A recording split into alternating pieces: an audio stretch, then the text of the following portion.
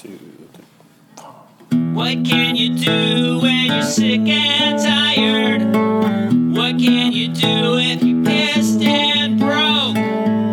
What can you do when you're sad and lonely? What can you do if your life is a joke? Stay strong, Dopey Nation. Stay strong, Dopey Nation. Stay strong, Dopey Nation.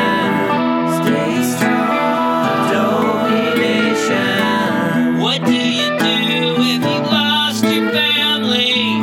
What can you do when you burn your friends? What can you do if your life is fucked up? What do you do when the shit never ends? Stay strong, Dopey Nation. Stay strong, Dopey Nation.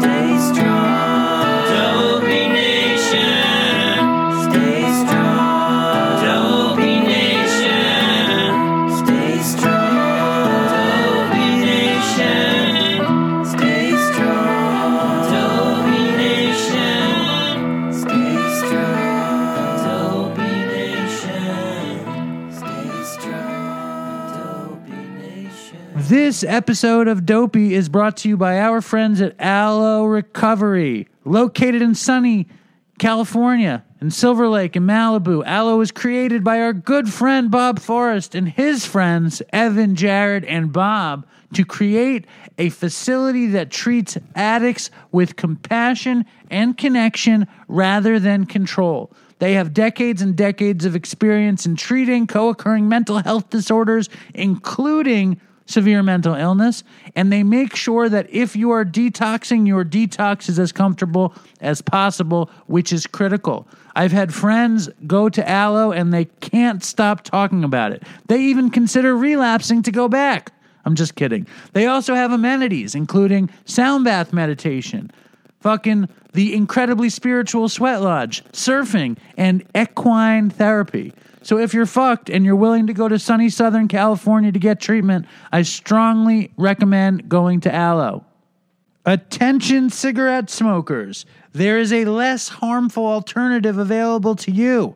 According to 2 studies published by Public Health England and the U.S. National Academies of Sciences and Engineering, they found that vaping poses a small fraction of the risks of smoking, and switching to vapes may have substantial benefits over cigarettes. This is why so many cigarette smokers have made the switch to vaping, and their brand of choice is Twist e-Liquids. Twist is an American-owned company that makes its delicious e-liquids in Los Angeles, California. Twist has won several awards for creating mouth-watering flavors, such as its best-selling lemonade, sweet treats, and dessert flavors. But Twist also produces a line of sweet tobacco flavors. Try Twist e-Liquids today and get not 30%, not 40%, but 50% off your first purchase with code DOPEY30. That is Dopey30. We're talking about fucking half price off vapes. So if you buy vapes, go to Twist e-Liquids, use the Dopey30 code, and save half off. That is at daddysvapor.com. That's Dopey30 to save 50% on daddysvapor.com. Try Twist today and make the switch. All right, new ad, everybody. This one is brought to you by our friends at Evolution Accounting and Consulting. They are a full-service accounting firm that can help you with taxes, bookkeeping, payroll, and almost any other business need you might have. Thanks to technology, they work with people from all over the country and pride themselves on building exceptionally strong relationships with their clients. They say that their passion allows you to pursue yours because they understand the stress caused by worrying about taxes and accounting issues. When you allow them to take this off your plate, you'll be freed up to focus on what you love to do. Perhaps more important than anything else, the firm is run by a fucking crackhead. Fortunately, he's been in recovery for years now, and he knows the struggle as well as the success. Use the promo code Dopey when you connect with them at www.evolutionaccounting.com to receive special discounts. This episode of Dopey is also brought to you by our friends at Sober Grid, which is the largest mobile sober community and is a free, easy-to-access resource for tracking and sharing progress with others, giving and receiving support, and now they have 24-hour-a-day, 7-day-a-week peer counseling. If you like social media and you like recovery, Sober Grid is your spot. 100% free. SoberGrid.com with daily check-ins, the burning desire button, public and private options. See who's around you. Have friends all over the world fighting the good fight. Be of service to them. Let them be of service to you at SoberGrid.com, the most amazing resource for recovery in the market for free. This episode of Dopey is also brought to you by listeners like you through the power of Dopey Patreon. Last week, we had a really special Dopey Patreon episode with filmmaker A.J. Eaton, who made this amazing documentary about David Crosby. I highly suggest checking it out. I highly suggest joining Patreon. Help with the show. The more patrons, the closer we get to more Dopies, which is very possible. Also, if you want Dopey gear, just go to dopeypodcast.com. We partnered up with this amazing company out of Cincinnati, Ohio called SRO Prints. They're a bunch of junkies like me and like some of you, and they make amazing stuff. I just got the new Dopey hoodie with the skull on the side. It's my new favorite. I highly suggest going there. I still have Oy Vey snapbacks. I have Dopey snapbacks. If you are a Patreon member who has given money and hasn't gotten your shit, please write me. I will get you your shit. I still have stickers, but enough with the ads. Here is the fucking show.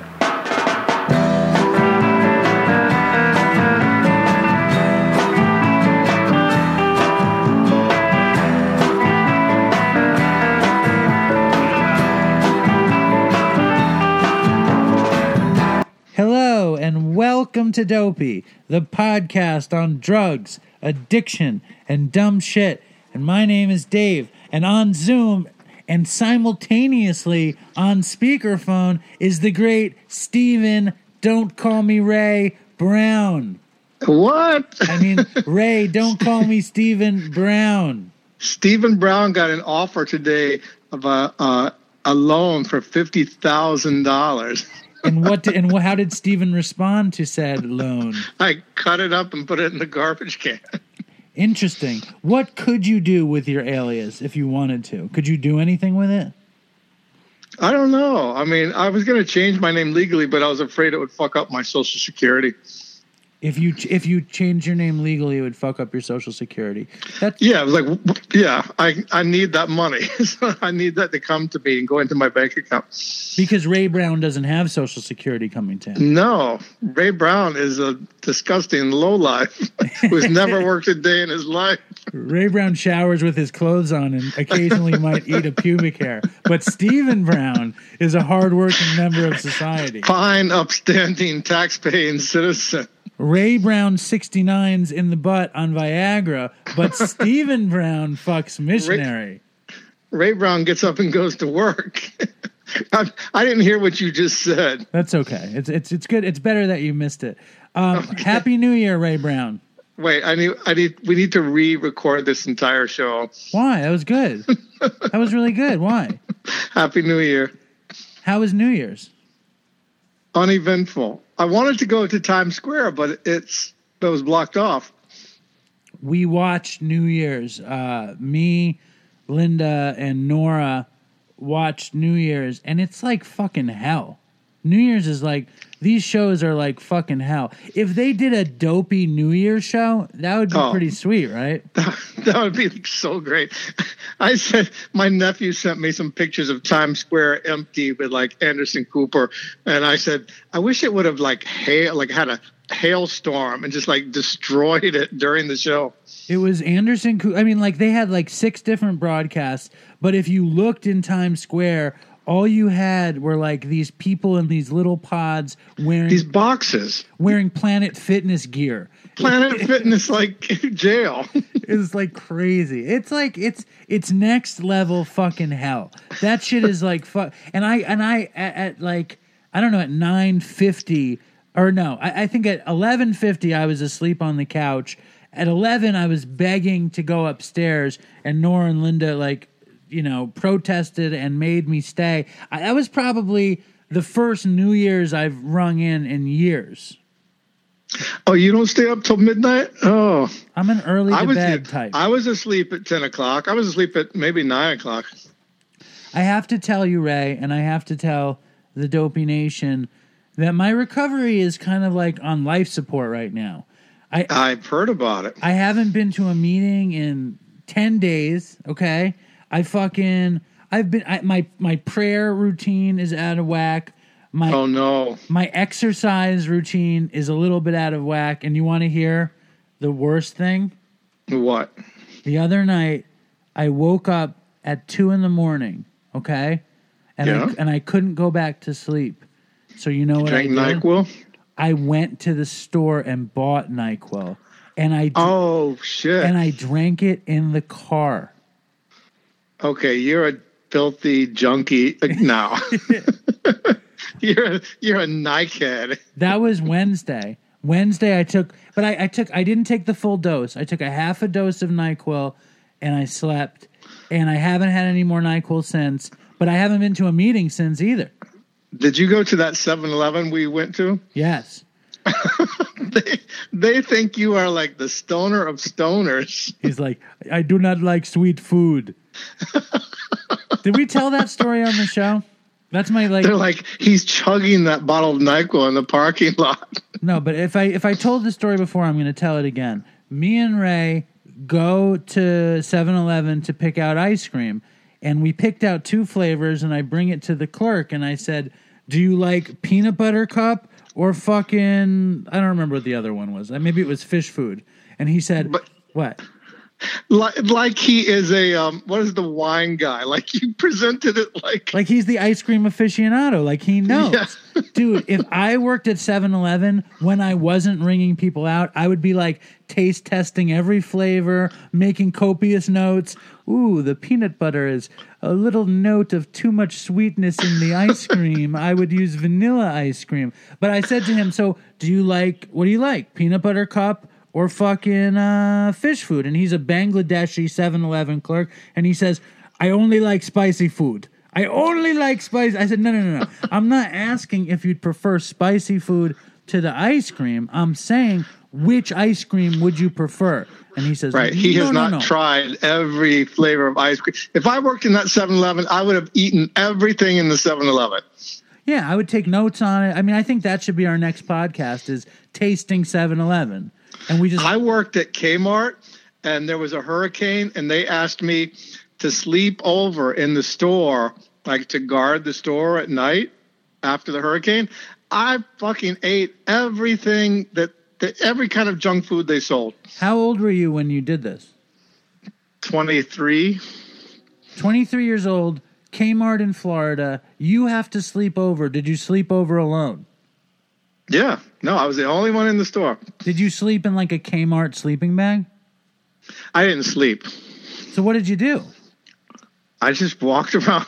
I read a Stephen King novel. I ate junk food. I don't know. I don't know. It's a long time ago, but I know that I stayed up all night. Did you get scared of being alone in the Kmart? No. I've painted so many houses where I stay over the houses that I'm like, I've had to go down into a basement of like a haunted house in the woods at 3 a.m. I don't get afraid of things like that. I know, but a Kmart late at night alone. No, it's great. I got a bicycle. I rode it all around the Kmart. I probably jerked off. I don't know. Very nice. Very nice. What's going on with you, Ray? As my program falls apart, is yours becoming more and more solid? Mine is solid. I'm doing a service commitment. I'm taking on a service commitment on Saturday. I'm going to be a greeter. Tell me more. My sponsor said there's going to be a business meeting on Saturday. I'm like, oh God. And then he's like, and there's some upcoming new service commitments. I'm like, yeah, I heard about it. And I thought I'm probably going to do that. And he's like, that's what I was thinking. So I'm going to be like a greeter, which is I'm on there already 30 minutes before the meeting starts. So I'll be on there at 12:30 and I'll just be a little bit friendlier than I usually am. I think that's great. You should come, Dave. I can't come. It's Saturday during the middle of the day. I can't come. There's no way. But I think the interesting thing is, yes, my program is a shambles. And yes, I sipped a little bit of NyQuil in the middle of the week when I stayed up too late. And yes, I was sick earlier in the week. And yes, I was a little overworked and exhausted this month. But the beauty is that I can dial it back in. You know what I mean? I'm going to go to a meeting tomorrow. I'm going to do my exercise regime tomorrow. I'm going to get back on top of this thing. And that's like, and even if I was out fucking in the fucking garage right now, smoking weed and shooting dope, I could come back. You know what I mean? And I'm not trying to be preachy and stuff, but like you can, I mean, the point is to recognize and try to dial yourself back in. Right. You know how to come back if that happened, which, you know, people think like you go out and then you're out, but you're not out. You're just out for a minute. You're out for as long as you're out for, and if you're lucky enough to come back in, you're lucky enough to come back in. If you don't OD. You know what I heard? I heard they did, I think they're doing it right now, this New Year's Eve Dopey Zoom marathon. I know when you were like, I'm writing to you, it's now like, what is it, 11? It's 10:39, and I'm like, I'm going to go on, if we're not going to do the show, I'm just going to go on the Dopey Zoom, see what's up, and I looked at the schedule. And then you wrote back. I was like, what's up, dude? And you're like, we're running late. Fucking last night, supposedly, in the last Zoom of the day at 11:30, there was a lady on the Dopey Zoom on meth, and the Dopey cast of characters convinced her to flush the meth down the toilet at 11:30 at night on Dopey Zoom last night. Wow. You know, I'm looking at the screen. I think we should do this on YouTube. This is good because you can see our expressions, but I just did like a, oh my God expression. I think I did see something about that, but I didn't know what it was. I saw something about a toilet. Yeah, it's crazy. But you know what's going to happen is there is going to be, if you're down and I'm down, there will be Dopey video stuff on YouTube this year. And I think the way we're going to start it is a la, and I know I talked about this, a la old school public access with you and me sitting. Oh, you're worried about sitting with me still. You're filthy, diseased. No, I'm not. I'm contaminated. Not. You know, my dad is out of town until in the middle of February or something. Where did he go? He drove to Florida. Really? He's in Florida now. He's on a he's seeing he has several lady friends in Florida and several free timeshare opportunities. So my dad God. He's done his Jewish pilgrimage to Mecca, which is of course Florida for Jews in New York. And get it, Alan. He's just soaking it in, and he's. What city is he in? I think he's someplace on the West Coast. I think he's in Sanibel right now, and he's in Sanibel. I think so. God, that's the best. He's going to go to Naples. He's going somewhere else. Probably check out his peeps in Key Biscayne. My dad has Florida dialed in. He's got some rich girlfriends. Wow, listen, this embarrasses my dad, so we don't want to go too deep down the Allen rabbit hole. I've been obsessing over Florida. I want to go to Florida so bad, and I never really knew much about Marco Island. Marco Island is like, it's kind of as rich as Palm Beach. I don't know anything about it. I was in Key West when I was a kid, and my only memory was driving down one highway. And it was sunny, and the other side of the highway was raining. And And then I watched the Netflix show Bloodline about Key West. Did you watch that show? No. And I'm just dying to go back because it seems like just cool, you know? Well, Key West is now, you know, it used to be cool and kind of gay and arty. Now it's just millionaires. See, I just think... anywhere cool. I spent a lot of time in Delray Beach. Like I got sober in Delray Beach. Yeah. And I lived in halfway in Delray Beach. And I think that there should be a TV show, like a kind of hour-long drama comedy.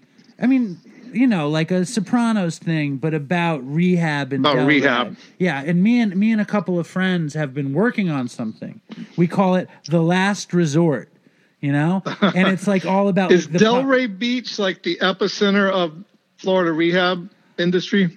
As far as I know, it is, but it's Delray, it's Boca, it's all that shit. And it would be about all these rich kids that show up in these pockets and cop and get sober in the community. So if anyone in the Dopey Nation is trying to rip off The Last Resort, we have it done. It's written. You can't steal from us. Did you ever hear about the movie that I wanted to do? And I pitched it to Chris when we were doing the show. No, what is it? The movie was called Bum Trip. And it was about two bums who live in New York, right? And it's too cold for them to live in New York. So they have to travel to Florida. So they have to figure out, so the two bums take a trip to Florida. And that'd be like a comedy. That's great. But we never did that. I don't know why, like South Florida to me, I'm from Florida, but South Florida is very exotic and I've never went there ever.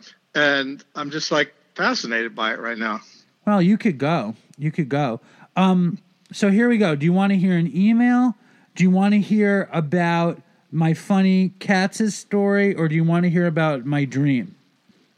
Oh, your dream. I want to hear about your dream. I want to hear about Ray's We're not going to talk about his my erotic dream. You don't want to talk about your erotic dream? No, I don't. Ray had a very erotic dream that I'm not going to talk about. But it's very erotic and still incredibly program minded at the same time. Let's hear your dream, because your dream was amazing.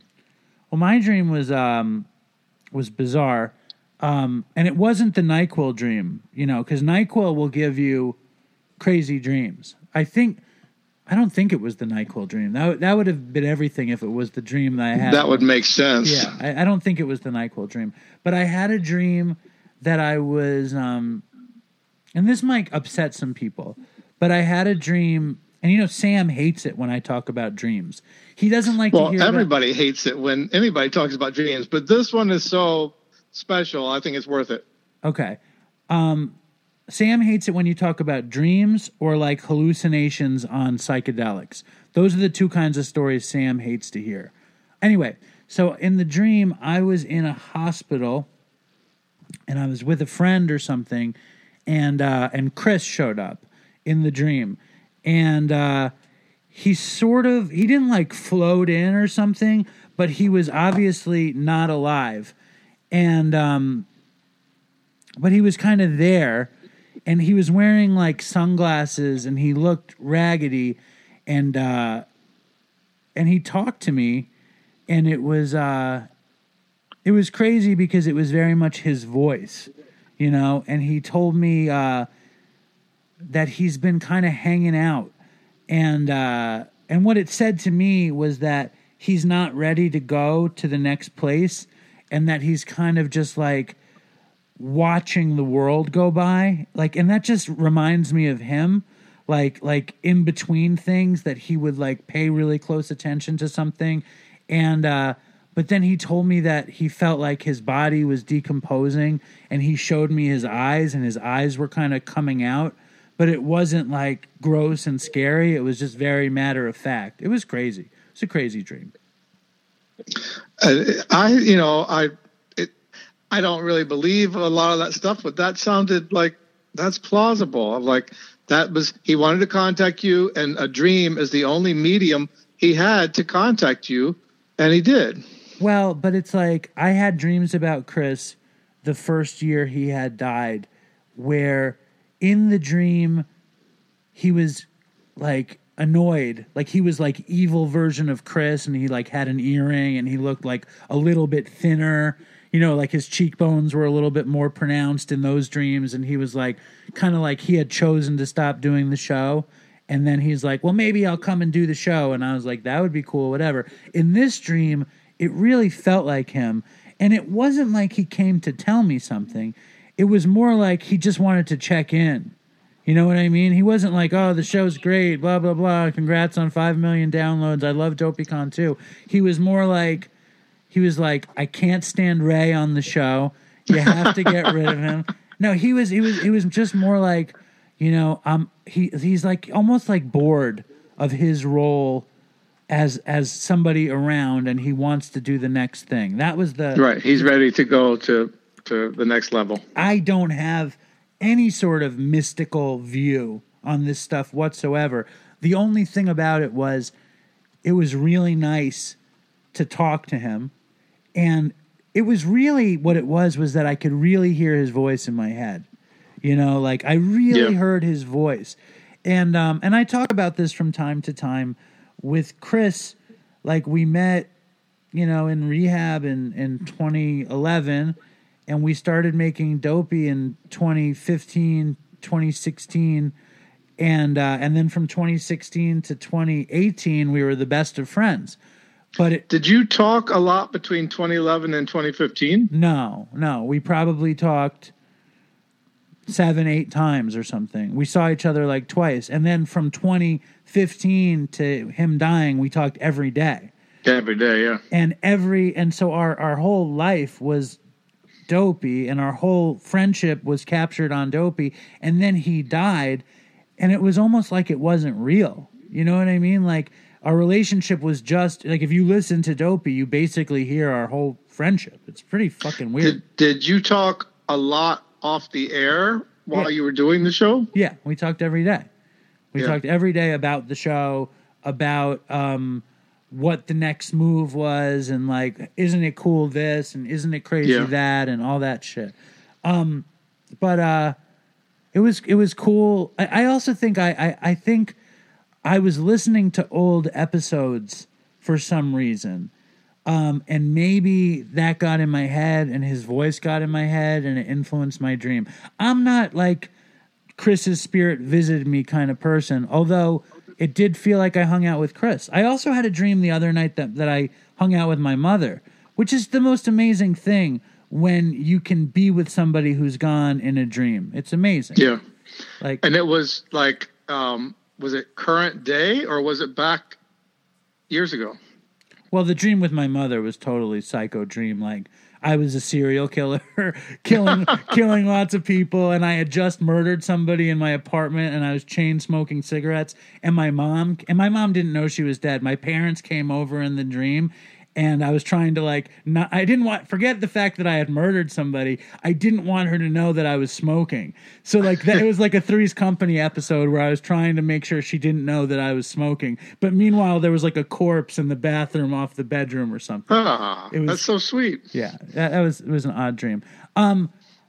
Before we say anything else, though, we have an ad to do for Nat Kingsley's podcast, which is, of course, Recovery in the Middle Ages.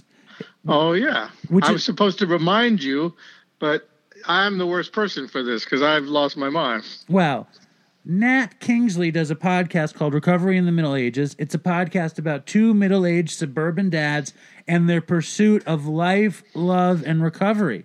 I listened to the podcast, and I wrote to Nat, and I was like, y'all have a really nice chemistry together. And I asked about their relationship, and he said they had basically just met and before they started doing it. And I know that, they just had Jed from Church and Other Drugs on their show, and it sounds like a really cool show. I mean, I'm a 40-something sober person living in the suburbs. I'm shocked that he never asked me to go on this podcast. Yeah, you could be on that. Who knows? But let's just say it's Recovery in the Middle Ages. It is on Facebook, Twitter, Apple Podcasts. They discuss topics like 12-step recovery, the alt recovery movement, medical research, and other stuff on their daily struggle to maintain their recovery and anonymity in the world of soccer moms and PTA meetings. If the neighbors only knew. Again, that's recoveryinthemiddleages.com. Wait, they're on Long Island, right? They are. They have a store right down the road. Have you ever met them in person? No, but supposedly Nat, I owe Nat an Oy Vey snapback, and I was sure I put it in the mail, but he said he never got it. and I'm tempted just to. He owns a sporting goods store, and I'm tempted just to drive to the sporting goods store and drop it off because it's so fucking shipping shit is like it makes me crazy. Anyway, did you see that? There's a lady in Australia that ordered some dopey stuff, and then she's like, she gave up on it, and then she ordered more, and then it all came at once. And she's got like a clothesline full of that was shit. great. I screen captured that and sent it to Bo. I love that. My favorite thing about Bo is that Bo decided I made it the biggest in the cat weasel scene.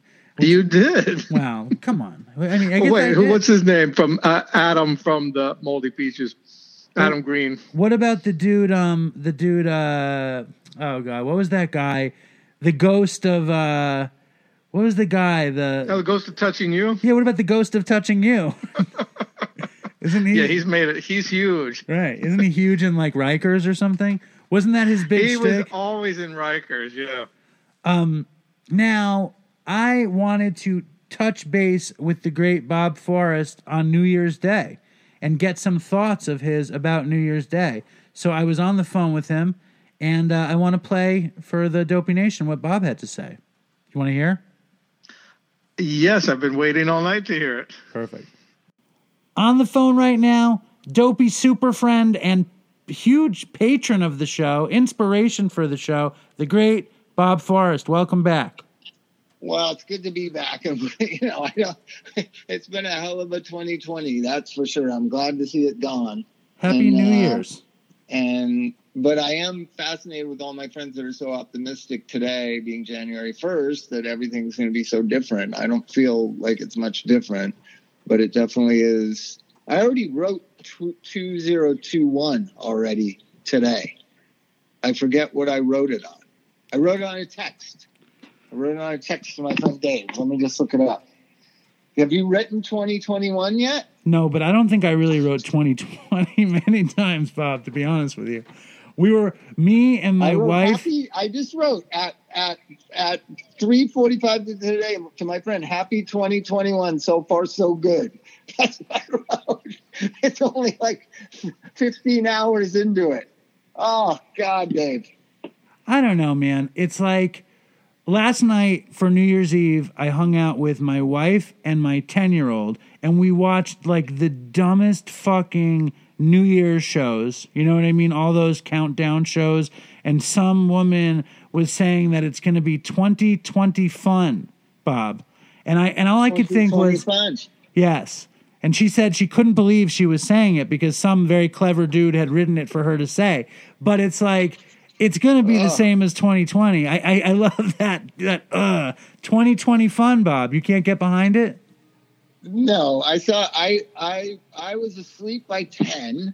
We watched the Anderson Cooper or whatever and the other guy get drunk.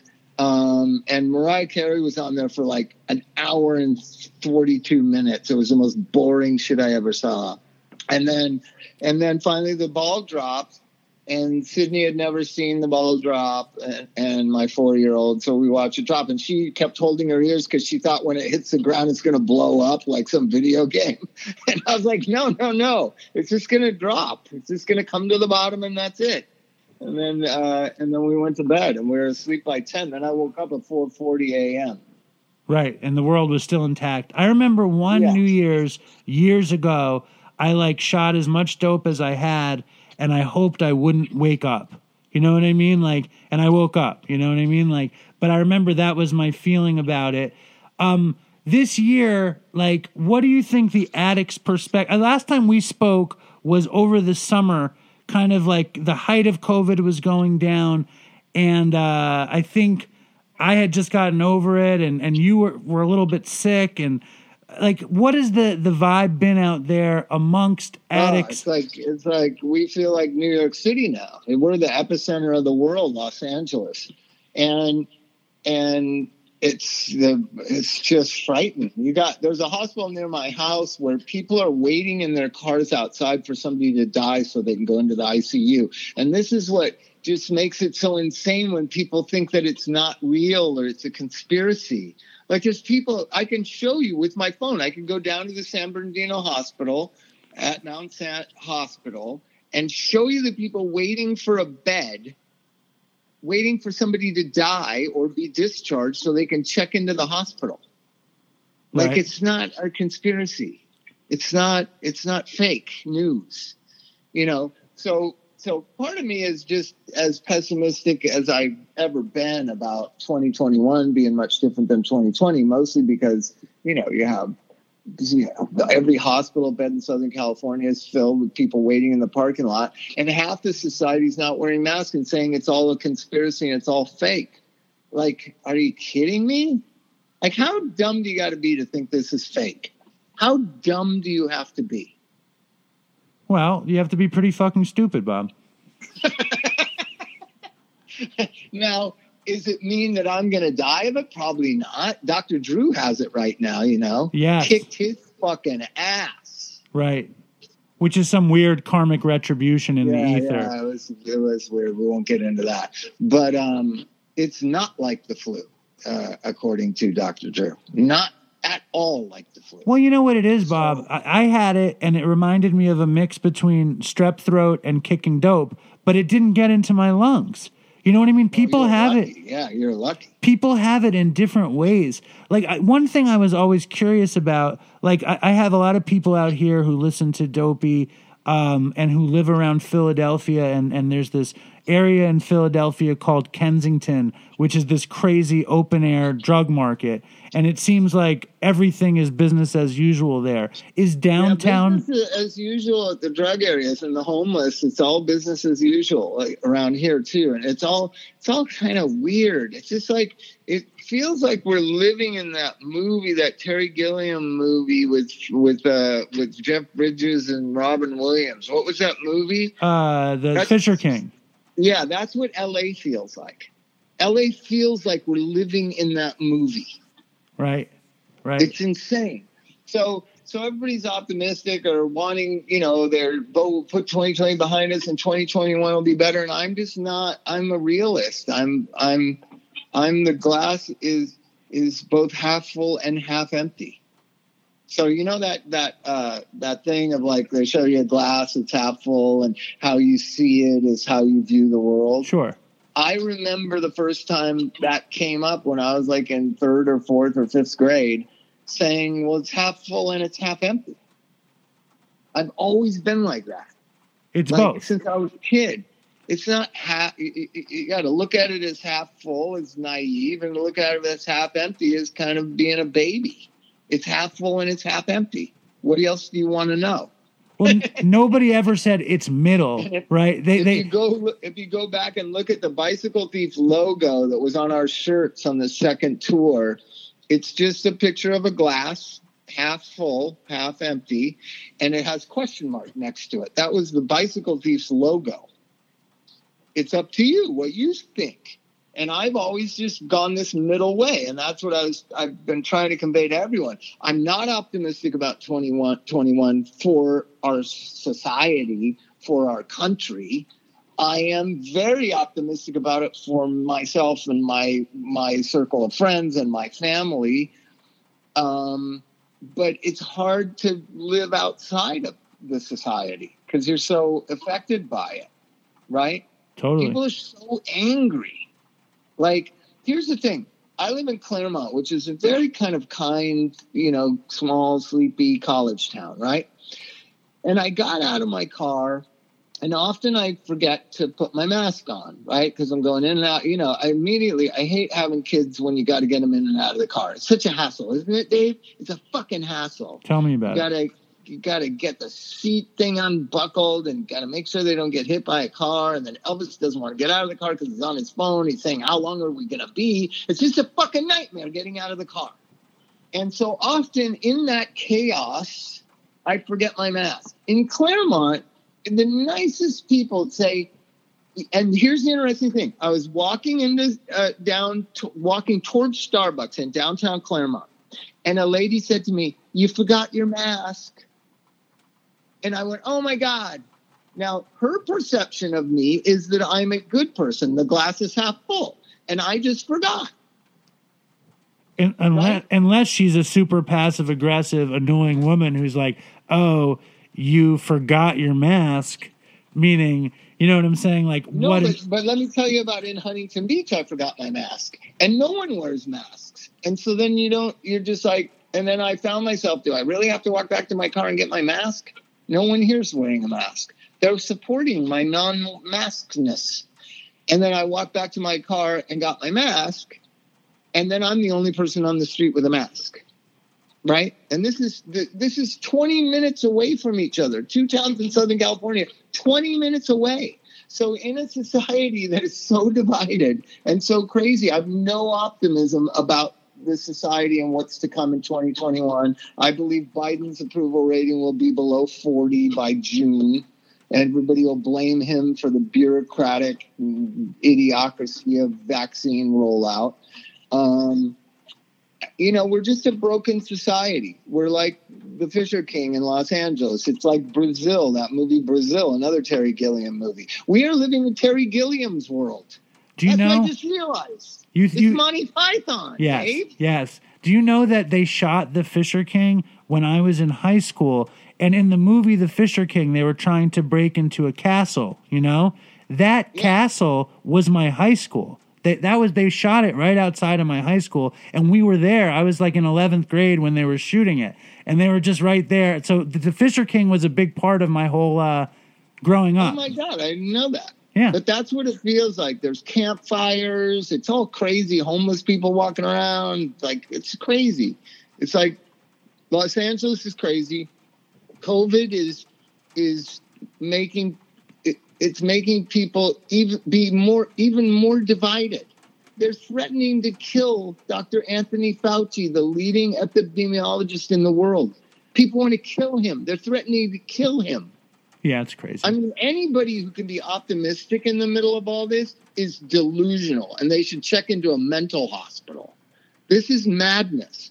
But personally, this is the weird thing. Personally, my life is good. We're having another baby. Everything's good. It's kind of irritating, the kids never leaving the house. But other than that, we had overnight with a friend of Elvis's who he's already had COVID. The boy, had it. So, we try to do the best we can. But in general, I was outside most of the day listening to music and, playing with my kids and doing nothing. So no matter how bad it is, you're making the best of it. You're finding a little bit of beauty in the horrible chaos. I think everybody can if you stop focusing on good and bad and right and wrong and black and white and this and that and that and this and I don't agree with that and this is all the Facebook world that it's made everybody believe like you either like something or don't like something. Right. So Sid, my daughter, has grown up only knowing this world. She was born in August of 2016. In 3 months, Donald Trump became president. So she does this thing we have: thumbs up, thumbs down, or thumbs sideways. Thumb sideways means I don't know. I don't know if I like it or I don't like it. Thumb sideways is the thing that's missing in our society. I like that. I don't know. I don't like that people don't care about each other, but I don't dislike that they don't care about each other because part of me thought they never cared about each other at all anyways. And now the gloves are off and the screening. Trump has ripped away all kinds of delusions that we had about ourselves. When I go, It's done a public good, which is make us see who we really are as a society. Well, it's showing the worst of us. When I go to meetings, like I go to this meeting, an in-person meeting on the beach, and the thing that I hear people share all the time is that working a program of recovery has allowed people to say, I don't know. Like it's their favorite thing to say. I don't know. And I think that's kind of like we were talking before about how people who are sober get to exist outside of one way or the other. And it's more about like looking after each other. It's a righteous path.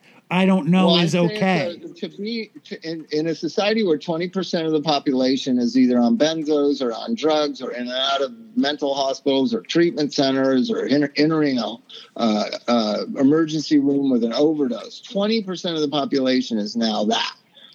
In a society that's drenched in greediness and selfishness and narcissistic, like idolatry of rich people and beauty and wealth and this vulgarity that our society is, it is a righteous act of rebellion to become sober and remove yourself from that.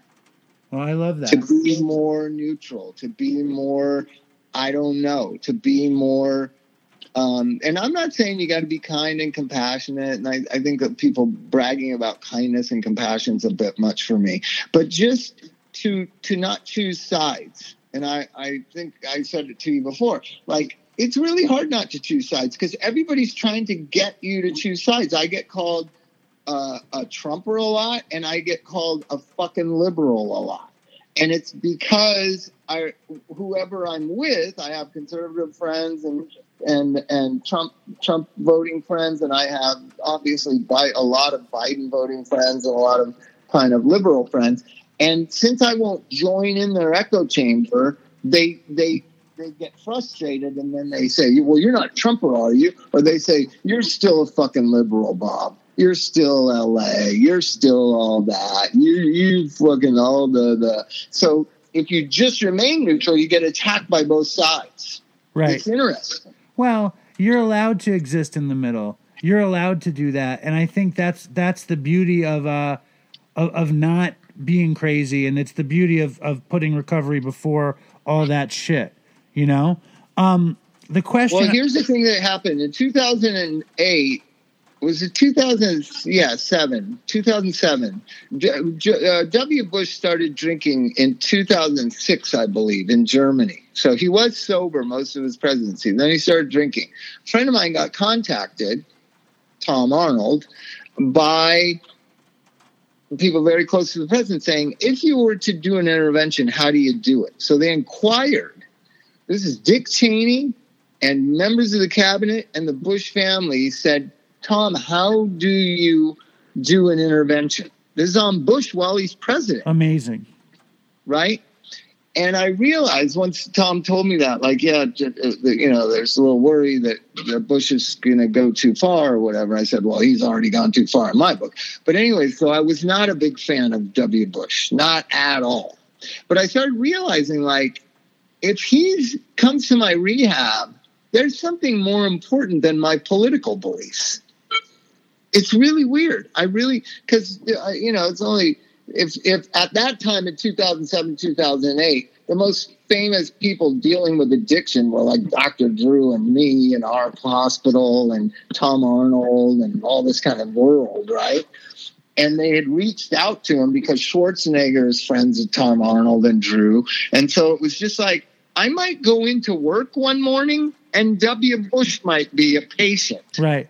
And I really thought about it. And I lived in Joshua Tree at the time, and I meditated on it. And I said to myself out loud, there are more important things in my life than politics. Right, right. And that's like one addict helping another addict. It's like finding common ground. That's the most important thing. Right, exactly. And that's really the most important thing with all of this, with looking forward. It's like, how can you be of service? How can you be cool to the next person? And how can you shut up and mind your own fucking business when you can? Yeah, when you can. Or how do you not pay attention and not, you know, try saying this a month and a half ago. I don't think I'm going to vote. Try saying that to anybody right before the election. Try saying that. Because I didn't know until the day I went and voted that if I was going to vote or not. I didn't vote, Bob. I haven't voted since 1992. Okay. Did you tell people you didn't? Yeah. I haven't really talked. I mean, if anybody asks me, I tell them. What did they say? Didn't they attack you? No, because New York was going to go blue. They didn't care. Well, I could say that about California, but for some reason, you know, it just seemed like, I don't know. There was a little bit of a blowback. I gotta go vote this time. No, I get it. I get it. Say my piece. Yeah, I had blowback. There was blowback, but I kind of, I mean, like, I'm just like, I don't know. I'm not a political person. Like, I'm just, I know that, I don't believe that my vote really counts, but I'm fucked up like that. Well, now you're in the majority. now everybody thinks it's all fake. But anyways, I've been battling this last 6 months, whether the society that I had lived in and was hopeful would return is coming back, and I'm getting more and more pessimistic about it. And that's okay. It doesn't have to come back. The world doesn't have to be according to Bob. Bob has to make his world according to the world. And in my instance, it's kind of to stay neutral and stay as removed as I can. No, I respect that. I get that. Do you think when people are going down to cop heroin on 6th and Spring in downtown LA, they're wearing masks though? Do you think I've seen a lot of the homeless population, because I equate homelessness with drug addiction. I know that's not that's not politically correct these days, but it definitely is. So there's a correlation between homelessness and mental illness and mental health and opportunity and addiction, right? And so I noticed that when they're around other people, the homeless people wear masks. I thought it was really quaint. Like, I'm talking about floridly psychotic people too. Like, I don't know how many of Dopey Nation live in LA. California is our number one state. Okay, so you talk to a lot of people that don't they talk about the homelessness? Like, it's insane, Dave. I've never seen anything like it.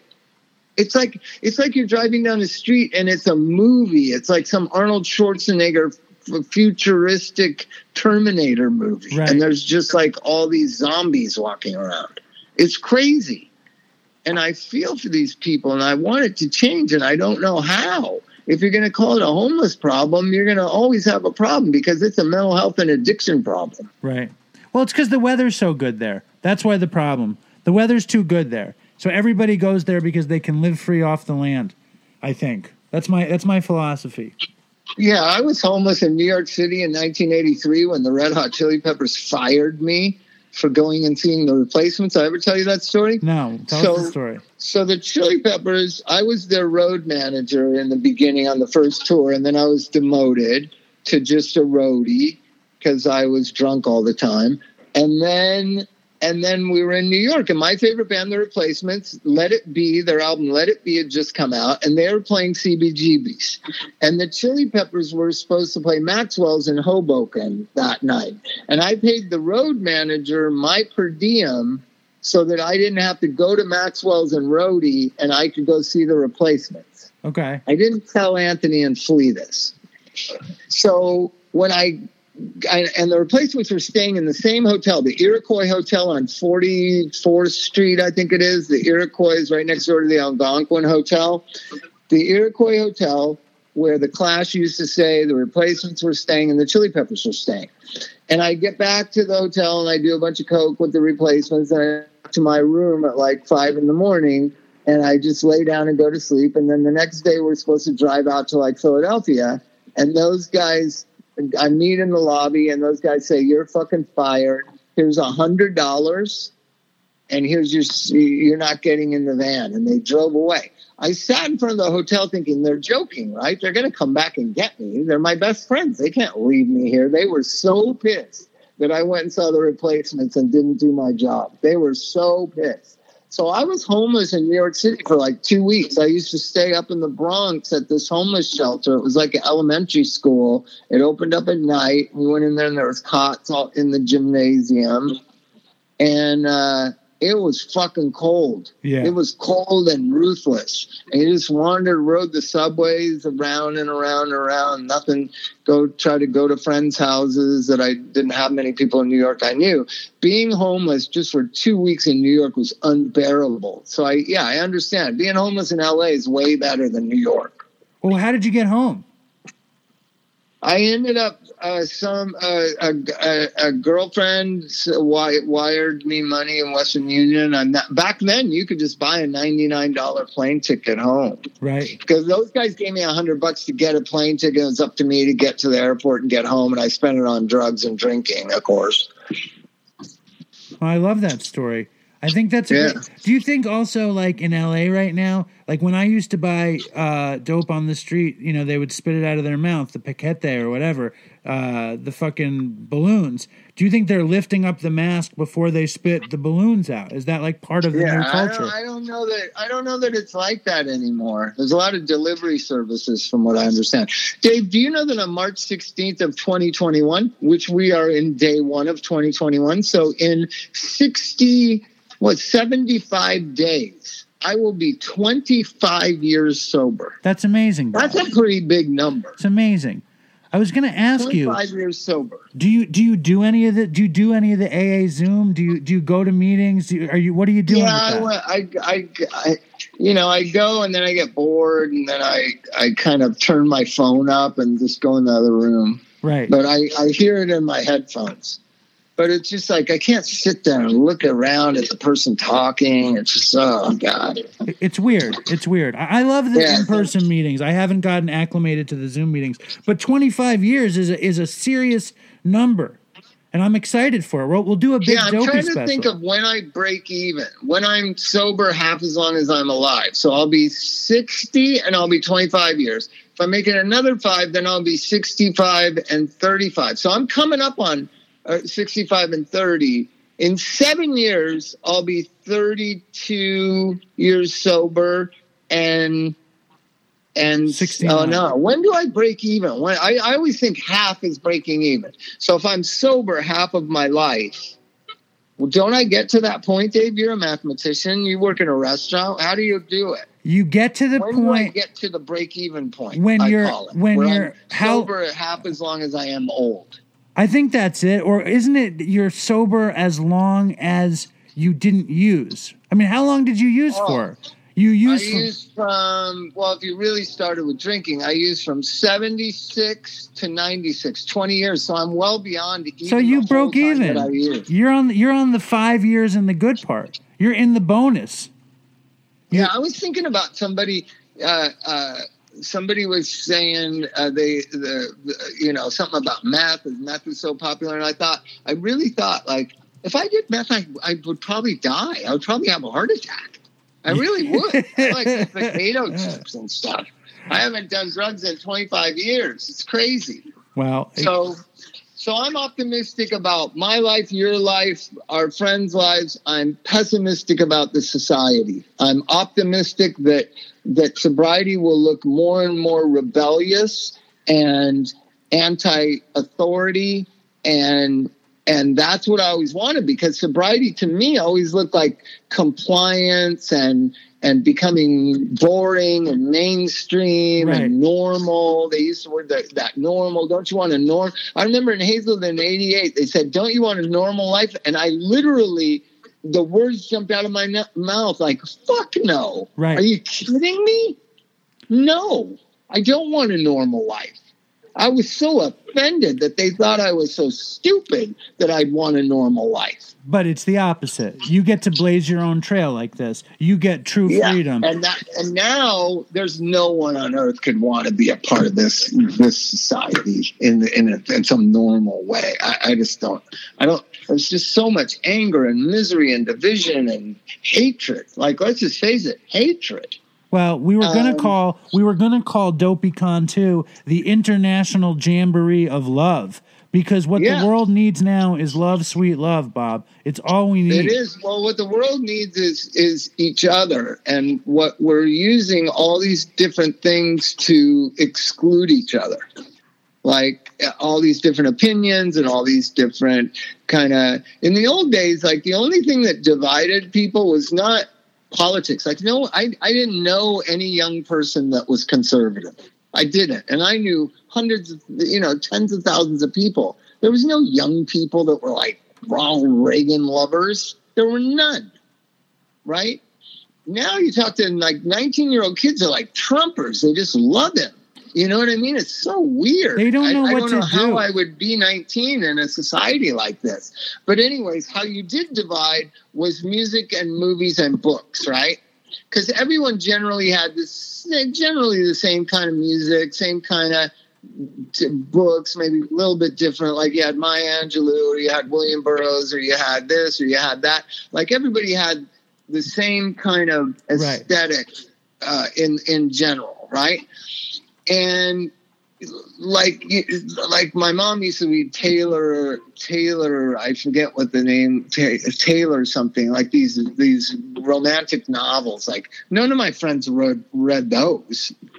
So the only thing that sometimes you would go over to somebody's house and they'd have like really bad records in their record collection and they didn't read and whatever. Maybe you kind of judged them and ostracized them and didn't go back and hang out with them. But in general, everybody was cool, and everybody that did drugs and liked punk rock music or alternative music was smart. And now it's just not like that anymore. And I don't know what happened to cool. I don't know where it's gone. I just know that from the jazz age or from field holler music or the moonshine or bluegrass music, all the way through generation after generation, there was this reverence, respect, and elaboration of what had come before. And now all of a sudden it's just stopped. Like now it's all just like McDonald's. It's just like McDonald's and Walmart. The music is like McDonald's and Walmart. The movies are like McDonald's and Walmart.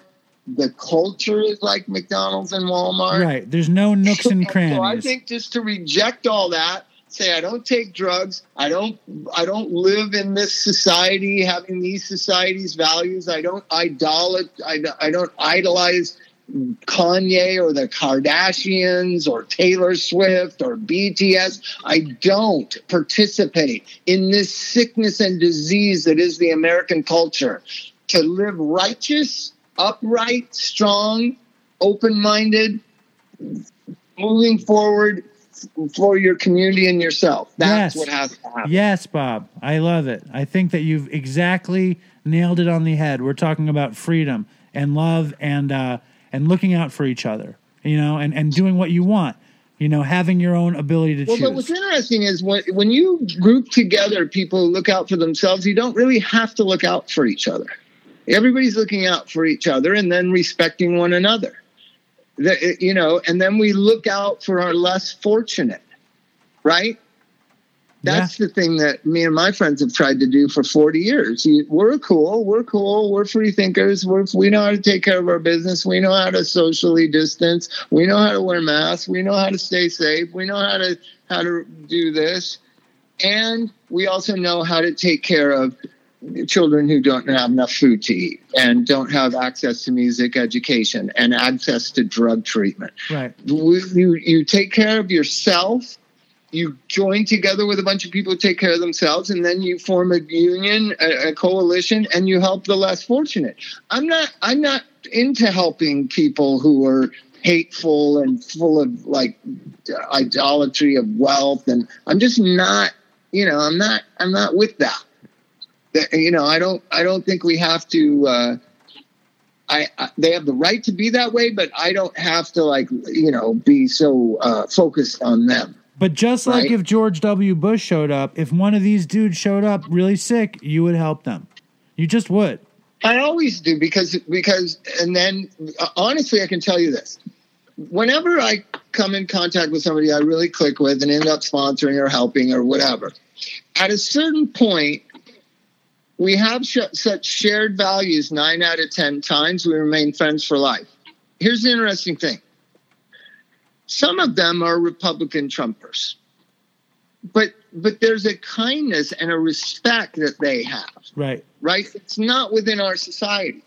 It's so strange. I just think our society is so sick, and we all need to really do a gut check. I think everyone should just get off of Facebook. I think Mark Zuckerberg should be put out of business. I think it's just a fucking lie. It's just bullshit. It's an echo Social chamber. media is the devil. And you've been off of it for a bit, right, Bob? Has your world improved? It'll be a year on January, I think, 19th. So 1 year off social media, 25 years off drugs and alcohol. The great Bob Forrest. I'm very impressed. Yeah, I'm ready to love and ready to help children and ready to help my community, but I'm not ready to participate in this kind of tit for tat politics and this tit for tat sociology. I'm not willing to participate in Maoist leftist ideas. I'm not willing to participate in this ridiculous, like, QAnon nonsense. I just opt out of all of that. And if you need help with drugs, I'll help you. If we can't grow into a better person, a more kind, open-hearted person, a more tolerant person, then fine, go be hateful and be sober. But me and my friends and thousands of people I know in Dopey Nation, we're like, live and let live. It's the motto that I saw in the clubhouse at the first AA meeting I ever went to. Live and let live. And I remember seeing that and thinking, Joe Strummer would like that. Right. If Joe Strummer saw that, he'd say, yeah, Thelonious, live and let live, man. That's the way to do it. Right. That's the way to fucking do it. Live and let live, man. I love it, Bob. Because that's how he used to talk to me. He always called me Thelonious. I didn't know if he knew my name was Bob or not, but when it's Joe Strummer's calling you anything, you just answer. You're just like, yeah, man. Whatever you say, man. Yeah, Joe. Yeah. All right, Bob. So I do. So live and let live. But that doesn't mean I have to, like, support idiocracy. I don't. You don't. And you know what Bob Marley used to always say? Rasta don't work for no CIA. Stand up for your rights. Yes. Rasta don't work for no CIA. Fuck that shit. Rasta don't work for no CIA. He also said some crazy stuff too. But what else? What was the bad stuff? The ones that are on the billboards. What did Bob say that was bad? Huh? What did Bob Marley say that was crazy? Oh, you got pretty crazy with the Israelites and the tribes and the Haile Selassie. It's pretty, I'm not a big religion guy. Yeah, I don't know if you know that or not, Dave. Not big on religion. I do know not that. Big on. The Judaism is probably my favorite, but none of them are really my cup of tea. Well, I got you, Bob. I love you. I love your message. Fucking live and let live. I'm with you 100%. Yeah, I love you, and toodles to Chris. So that's the great Bob Forrest. He might be the person that put Dopey on the map. What do you think about that? Yeah, he contributed a lot to putting Dopey on the map. Do you think that there is any hope that things get better, Mr. Brown?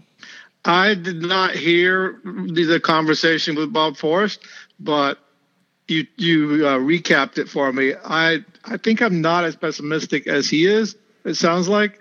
But yeah, I could understand pessimism, and things are divided, and I don't know if this disease is totally fixed by the vaccine. I don't know.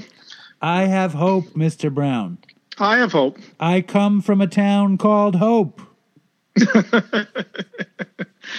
I think it could be awesome if it just if the vaccine worked and then everything just opened up again and it's springtime and then flowers are blooming and everybody's dancing at the beach. It would be great. I'm working. Mike Katz's customer service shit has just been it's been crazy. Just still. Well, no, I mean, I on New Year's Eve, I kind of was done.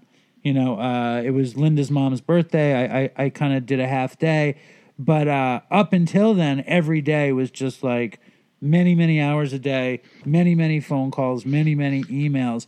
And this dude calls in and he goes, "Yes, I'd like to place an order."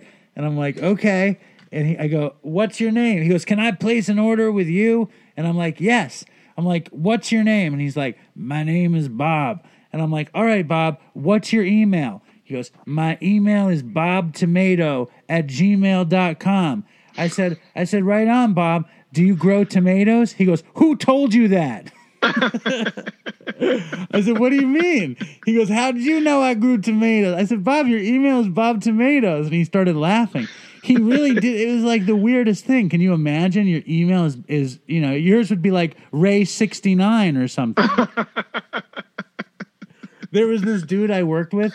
He's a classic figure in Dopey history, actually. His name is Lenny, right? Lenny's a waiter at Katz's. He's been a waiter at Katz's for years and years and years. Oh, he's the old man. No. Lenny is a young Dominican kid who, when I relapsed... He's in Last Jewish Waiter. He's in The Last Jewish Waiter. He's a young guy. He used to come to my house every day and smoke pot with me. And, like, he would be, like, disgusted that my bong was dirty. So he would make me go to the head shop with him. And he'd buy, like, the chemical to clean my bong. And he'd clean the bong. And he'd roll blunts. And I'd smoke weed. And he'd always play, like, the Nas record off of Spotify every time. He would just listen to Nas and smoke bong hits. And he would, like, read about... He was, like, this terrible fucking sports gambler. He was obsessed with gambling. So all he would do was check out statistics. And I asked him, like, once, like, I had to send him a link to something, and I said, "What's your email?" And he said, "Oh, rawdog69 at Yahoo or something," which I just thought was the funniest thing. Wait, he's not the one that said, "Dave, he's bad, man." No, that's Marty. No, Okay. that's my djembe. That's my djembe. Okay. Dave, he's bad, man, and slow. And slow. Yes. No, that was my djembe. But the point is that Bob's email was Bob's Tomatoes, and Lenny's email was rawdog69 at Yahoo. I'm going to change my email to rawdog69. It's a classic email.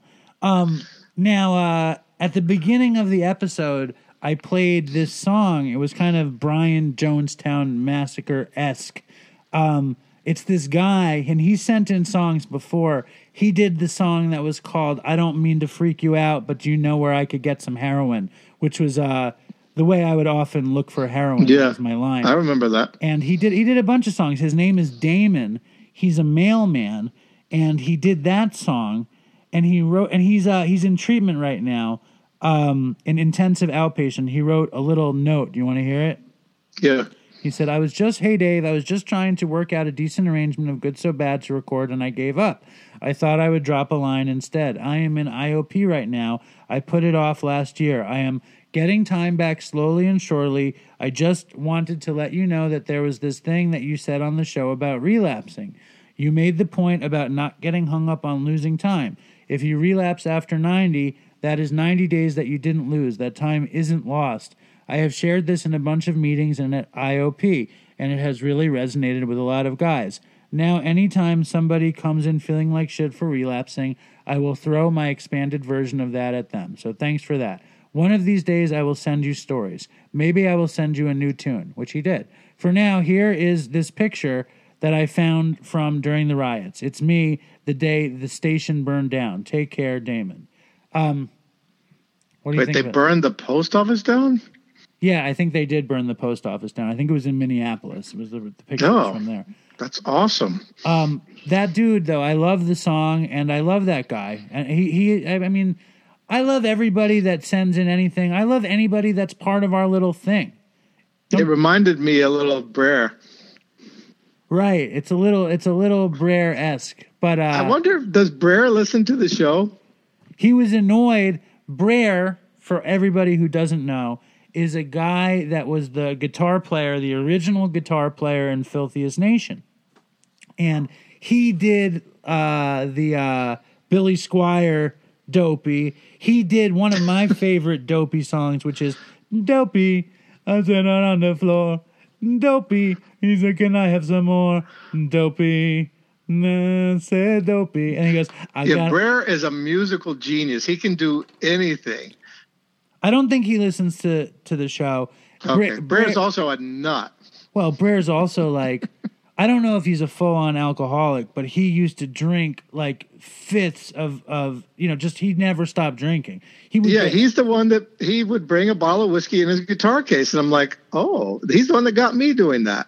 I'm like, oh, I never thought of that. That's a great idea. The first time I met Brer, and I knew of him before I met him in person, because he's legendary in our scene. He was like, yeah, he would take the train back from Penn Station to New Jersey. He was like, I was walking home and I saw this guy, and he looked at me and I looked at him, and then I just kept walking, and I turned around He was still following me.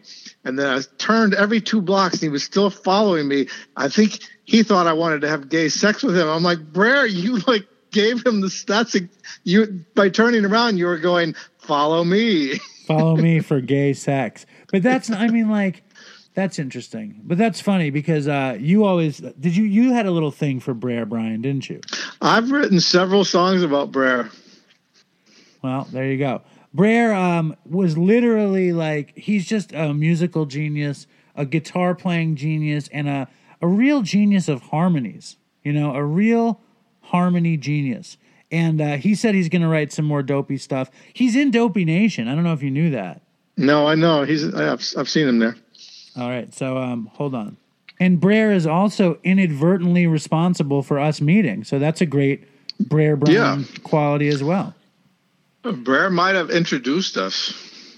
No, I think what it was, to be honest with you, because I remember this, and I've never talked to you about this, was that we played at that open mic in the East Village, and you had a style with your songs, which was very much the way I always wanted to write songs. Like, I always wanted to do kind of what you did, and I never managed to do it. And then I also could tell you were kind of the mayor of the scene, and you were just a very affable type. So I started talking to you immediately, and we hit it off. Yeah, I remember talking to you like on the steps of Cat Weasel. The weirdest thing about that, Ray, is in my memory we were in an elevator when we had that conversation, and we couldn't have been in an elevator. But that's just the way I remember telling you that I was like, because I was one of those people who had just gotten clean. And I was telling everybody that I had just gotten clean and what a bummer it was to be like everyone's using and I have to be clean and blah, blah, blah. And in my memory, we were in an elevator, but we weren't in an elevator. No, we were at Cat Weasel, I think, on the steps. But I remember thinking, this guy is really upfront and honest about being a junkie. Like, wow, I just met him. Well, I was out of my fucking mind. I was out of my mind. And that scene was also like Junkie Paradise kind of scene.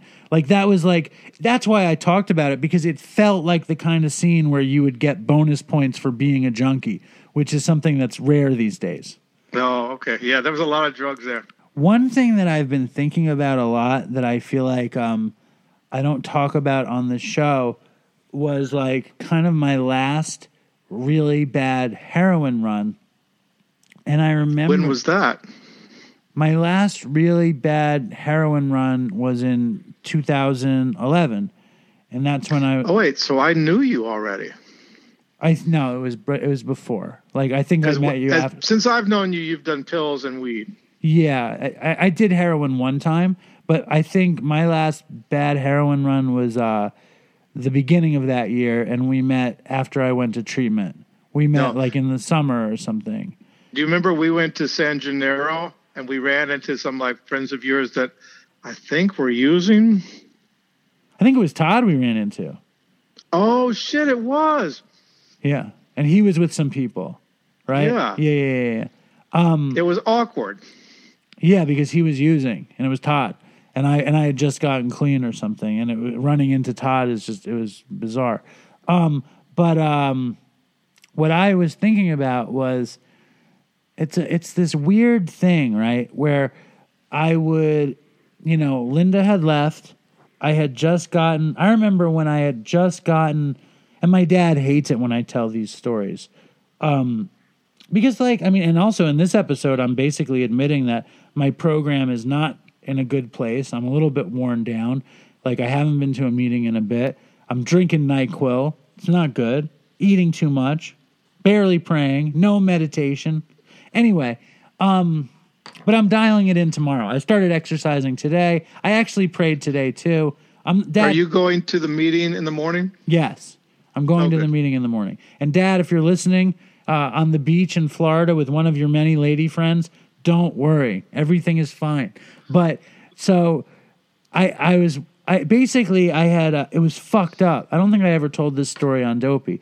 It was in the time frame of the seizure story, which is like my favorite Dopey story, where when I was using and living alone in Astoria after Linda had left and me and Todd were using there a lot, and we would cop dope on the Lower East Side and then go back to Astoria. And I had so much money at that point, we would buy a ton of dope, and then I would take a cab back to Queens because I didn't want to... You would buy a bundle and then take a cab?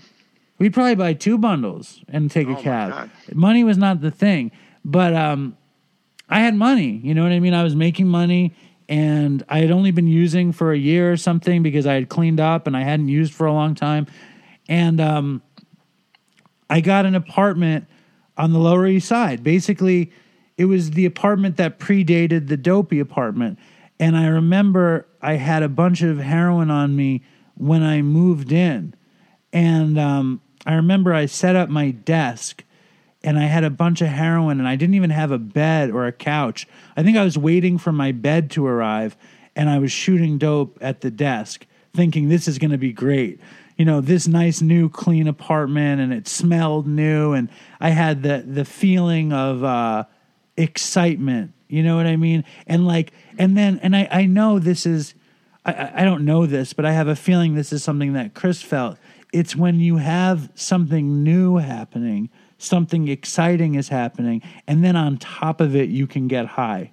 You know what I mean? Like, oh yeah. Like, and I remember that, and I mean, that period also led to my most, depraved, most miserable time. But I remember, like, I had just gotten the manager job at Katz's, which afforded me to leave when I wanted to. And I would leave work. I would get to work at like 6 a.m. and leave at like 2 p.m. And I would run home, and I would meet my dealer at my apartment at like 2 p.m. because he would, I'd pay for him to come down. That was part of the deal. I didn't want to get busted at his little SRO place that he lived in. So I would pay for him to come down, and I was so excited. I was like a kid who got out of school. Because it was like the afternoon. It was the early afternoon. I remember like... It's like Christmas. It was Christmas like... morning. It was exactly like that. And I can really recall that feeling. Like what I would equate it with was when I would come home from school and I figured out that I could watch TV after school. That I had the freedom to watch television after school was like how I felt when I realized I could do heroin after work. And it's like, it's crazy. And I don't know if that does anybody any good listening to the show, but basically it was that excitement, and it quickly turned into total, like the biggest hell ever, like where I couldn't afford anything, and I rarely got sick. My life, I got fired is what it was. I was so bad at work that I would walk around the store nodding, eating. They knew you were high. Yeah, everybody knew I was high. I would eat off customers' plates. But usually when you're on dope, you don't want food. Yeah, I was a weird sort of addict or something. I don't know. I was one of the few heroin addicts that was very capable of gaining weight on heroin. Did the customers see you eat their food? Wait, were they sitting there and you just ate their food? Yeah, I would like take fries off their plates. It was really bad. I remember one time in that period that it was really busy and I was working really fast, and I think I dropped a pitcher of water and then slipped in it.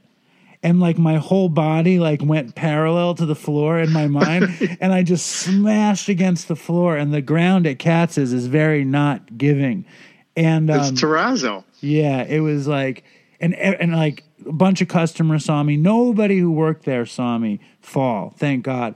The other thing that I remember it really well about that time is that Todd would come over to my apartment like every night, and we would get just destroyed, and I would nod out deeply, and then I would start reciting the orders of the customers that day to Todd. Hi, and I would be like, yeah, you said your corned beef sandwich and a cream soda and latkes, and I would just go down. I would like photographically remember the order of the day, and then I would recite it nodding out, and Todd would be like, what are you fucking talking about?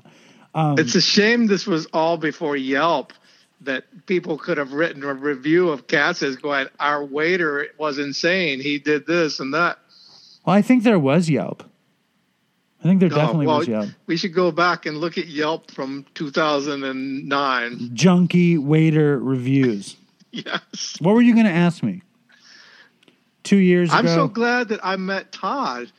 I didn't know that. I just remember we ran into this dude, and he was with some other people, and as I remember it, you were like, we ditched them. I don't remember. I remember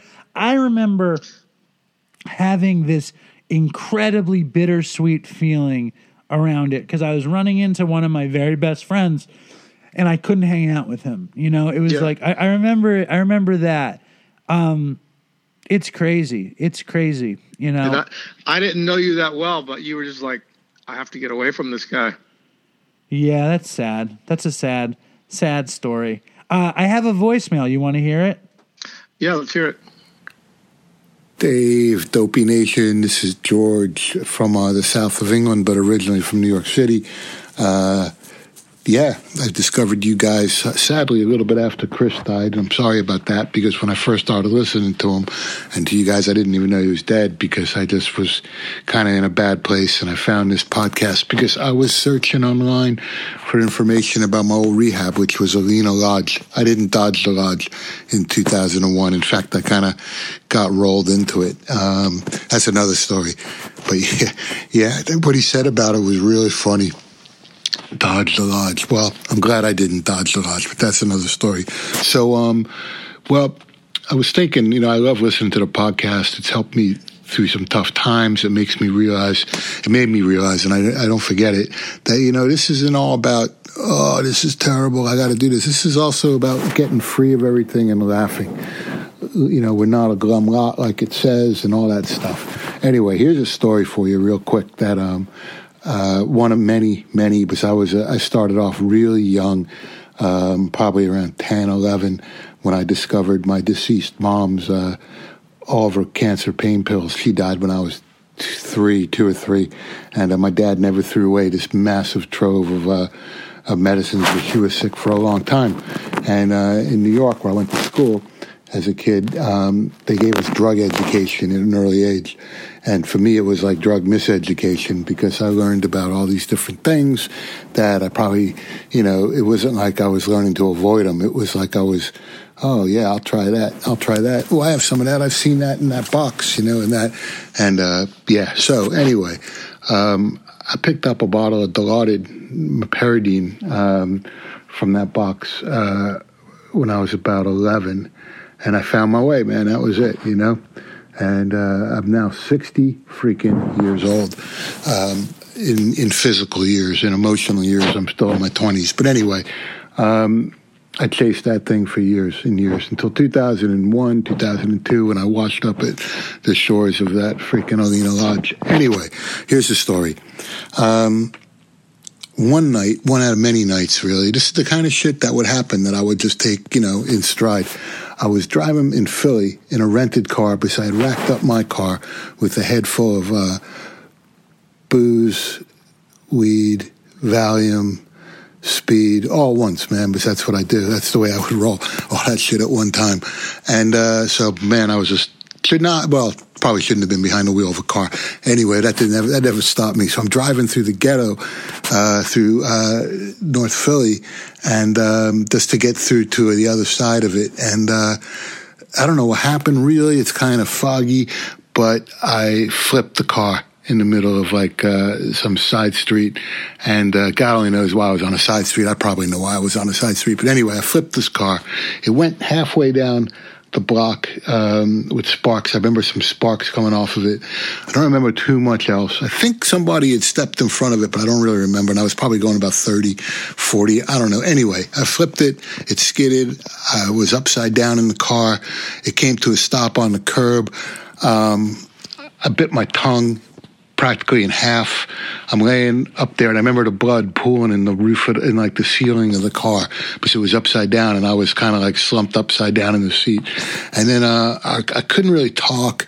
I was banged up, and then some guys came up to the car, and I looked out at them, and I thought, oh man, thank God I'm. And then they fucking robbed me at knife point.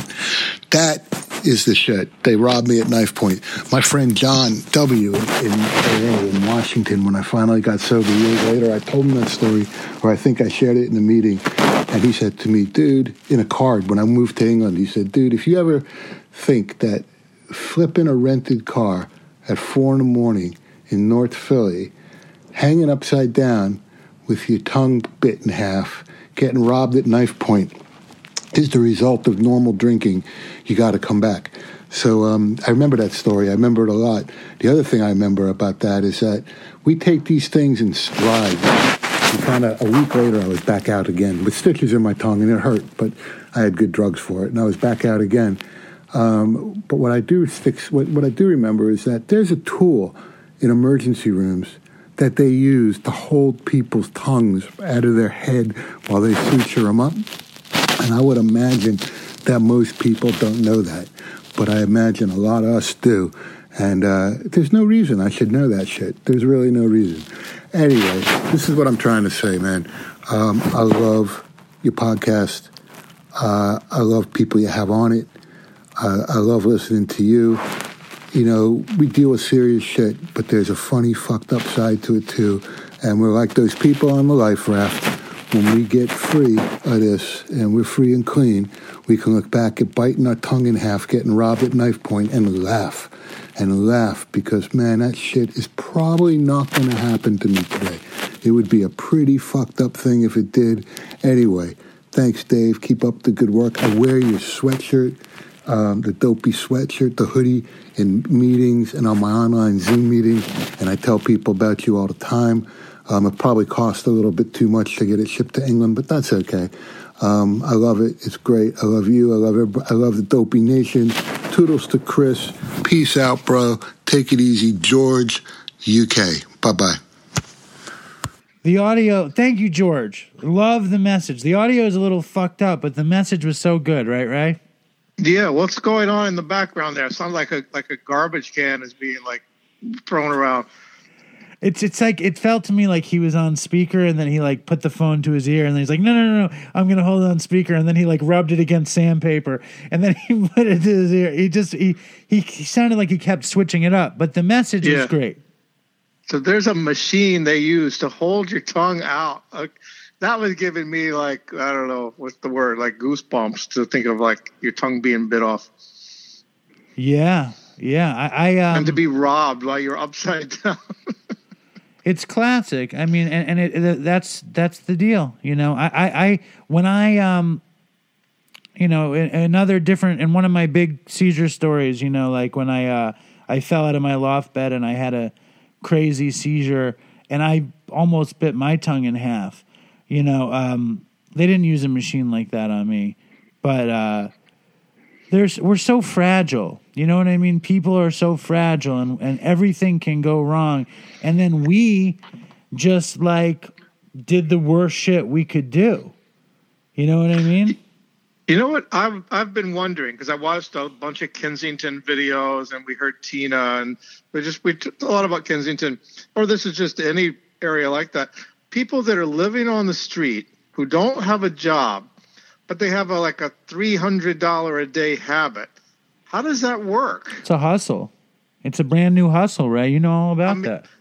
I mean, I know you can rob, you could you can be a sex worker, but that's still a lot of money. That's hard to make legitimately. Well, I never had a $300 a day habit without a lot of money coming in.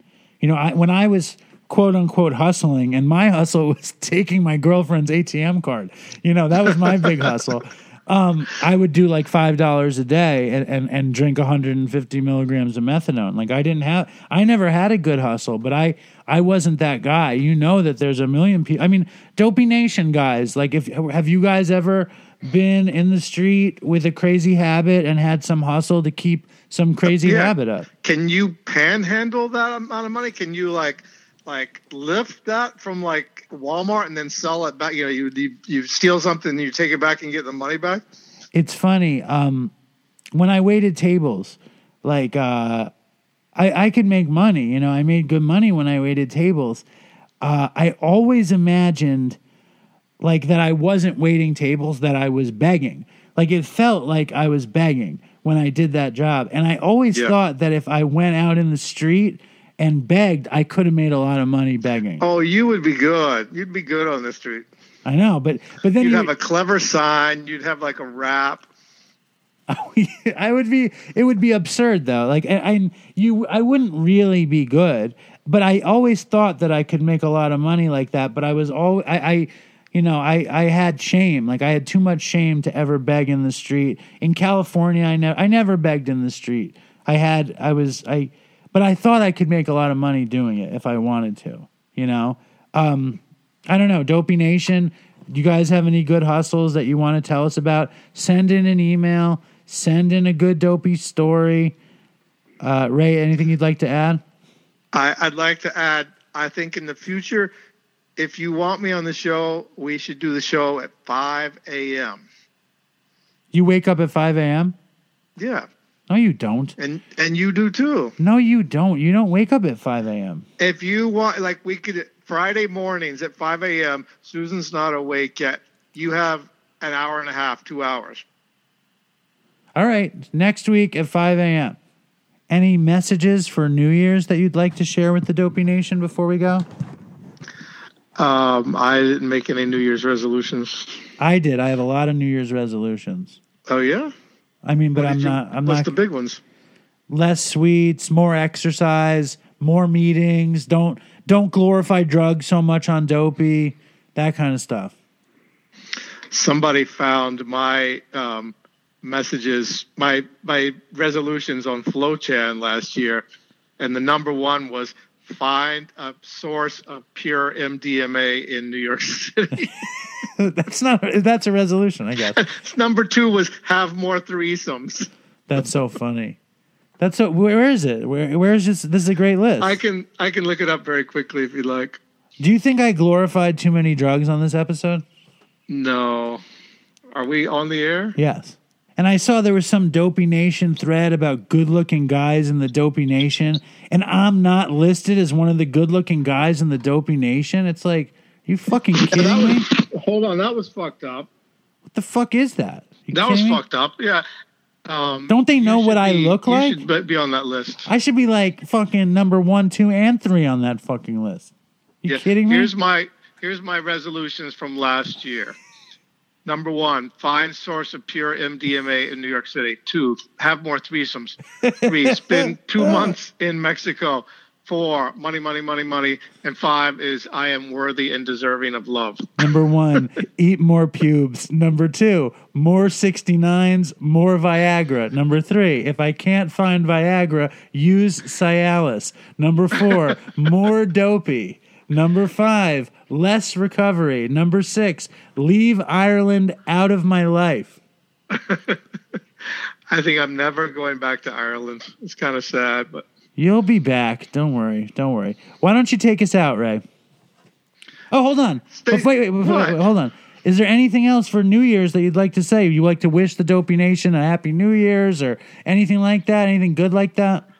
To everybody in the Dopey Nation, I'd like to wish a warm and happy New Year's. Would you call it 2020 fun? 2020 fun. That's great. Why don't you sing a little Auld Lang Syne? For old acquaintance be forgot. Da, da, da, da, da, da, da. I don't know the words. Isn't that an Irish song, though? Isn't it a what? Isn't it Irish? I once heard Prince do Purple Rain, and then he busts into Auld Lang Syne in the end of Purple Rain. Fucking amazing. Have you ever heard Prince do A Case of You? No. It's amazing.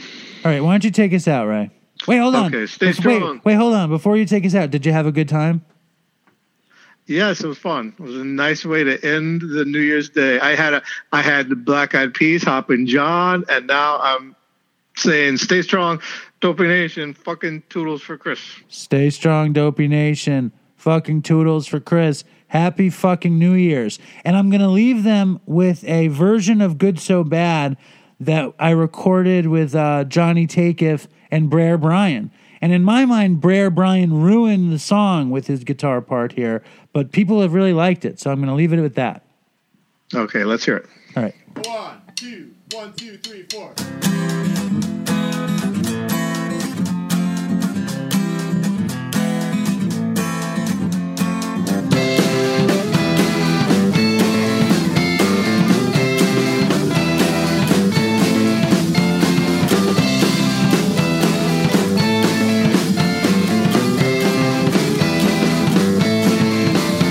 Well, I want to take a walk around the world. I wonder would it do me any good? Well, until I get some money in my pocket, then I guess I'll just have to walk around my neighborhood. But I want to be good so bad. I want to be so good, so bad, so bad. I want to be good so bad. Bad desire's all I ever had. And I want to take a ride up in the sky and watch those airplanes just pass me by. And I want to see a Lear jetliner take a dive just to show all of these people what it means to be alive. But I want to be good so bad. I want to be so good, so bad, so bad. I want to be good so bad. Bad desire's all I ever had. And my shadow's getting smaller and smaller. And it's high noon where I stand. My shadow's getting smaller and smaller. And it's high noon where I stand. And I wonder would they pay it any mind when I leave this busted city far behind. And I'll take the high road however far it winds, because peace and love are very, very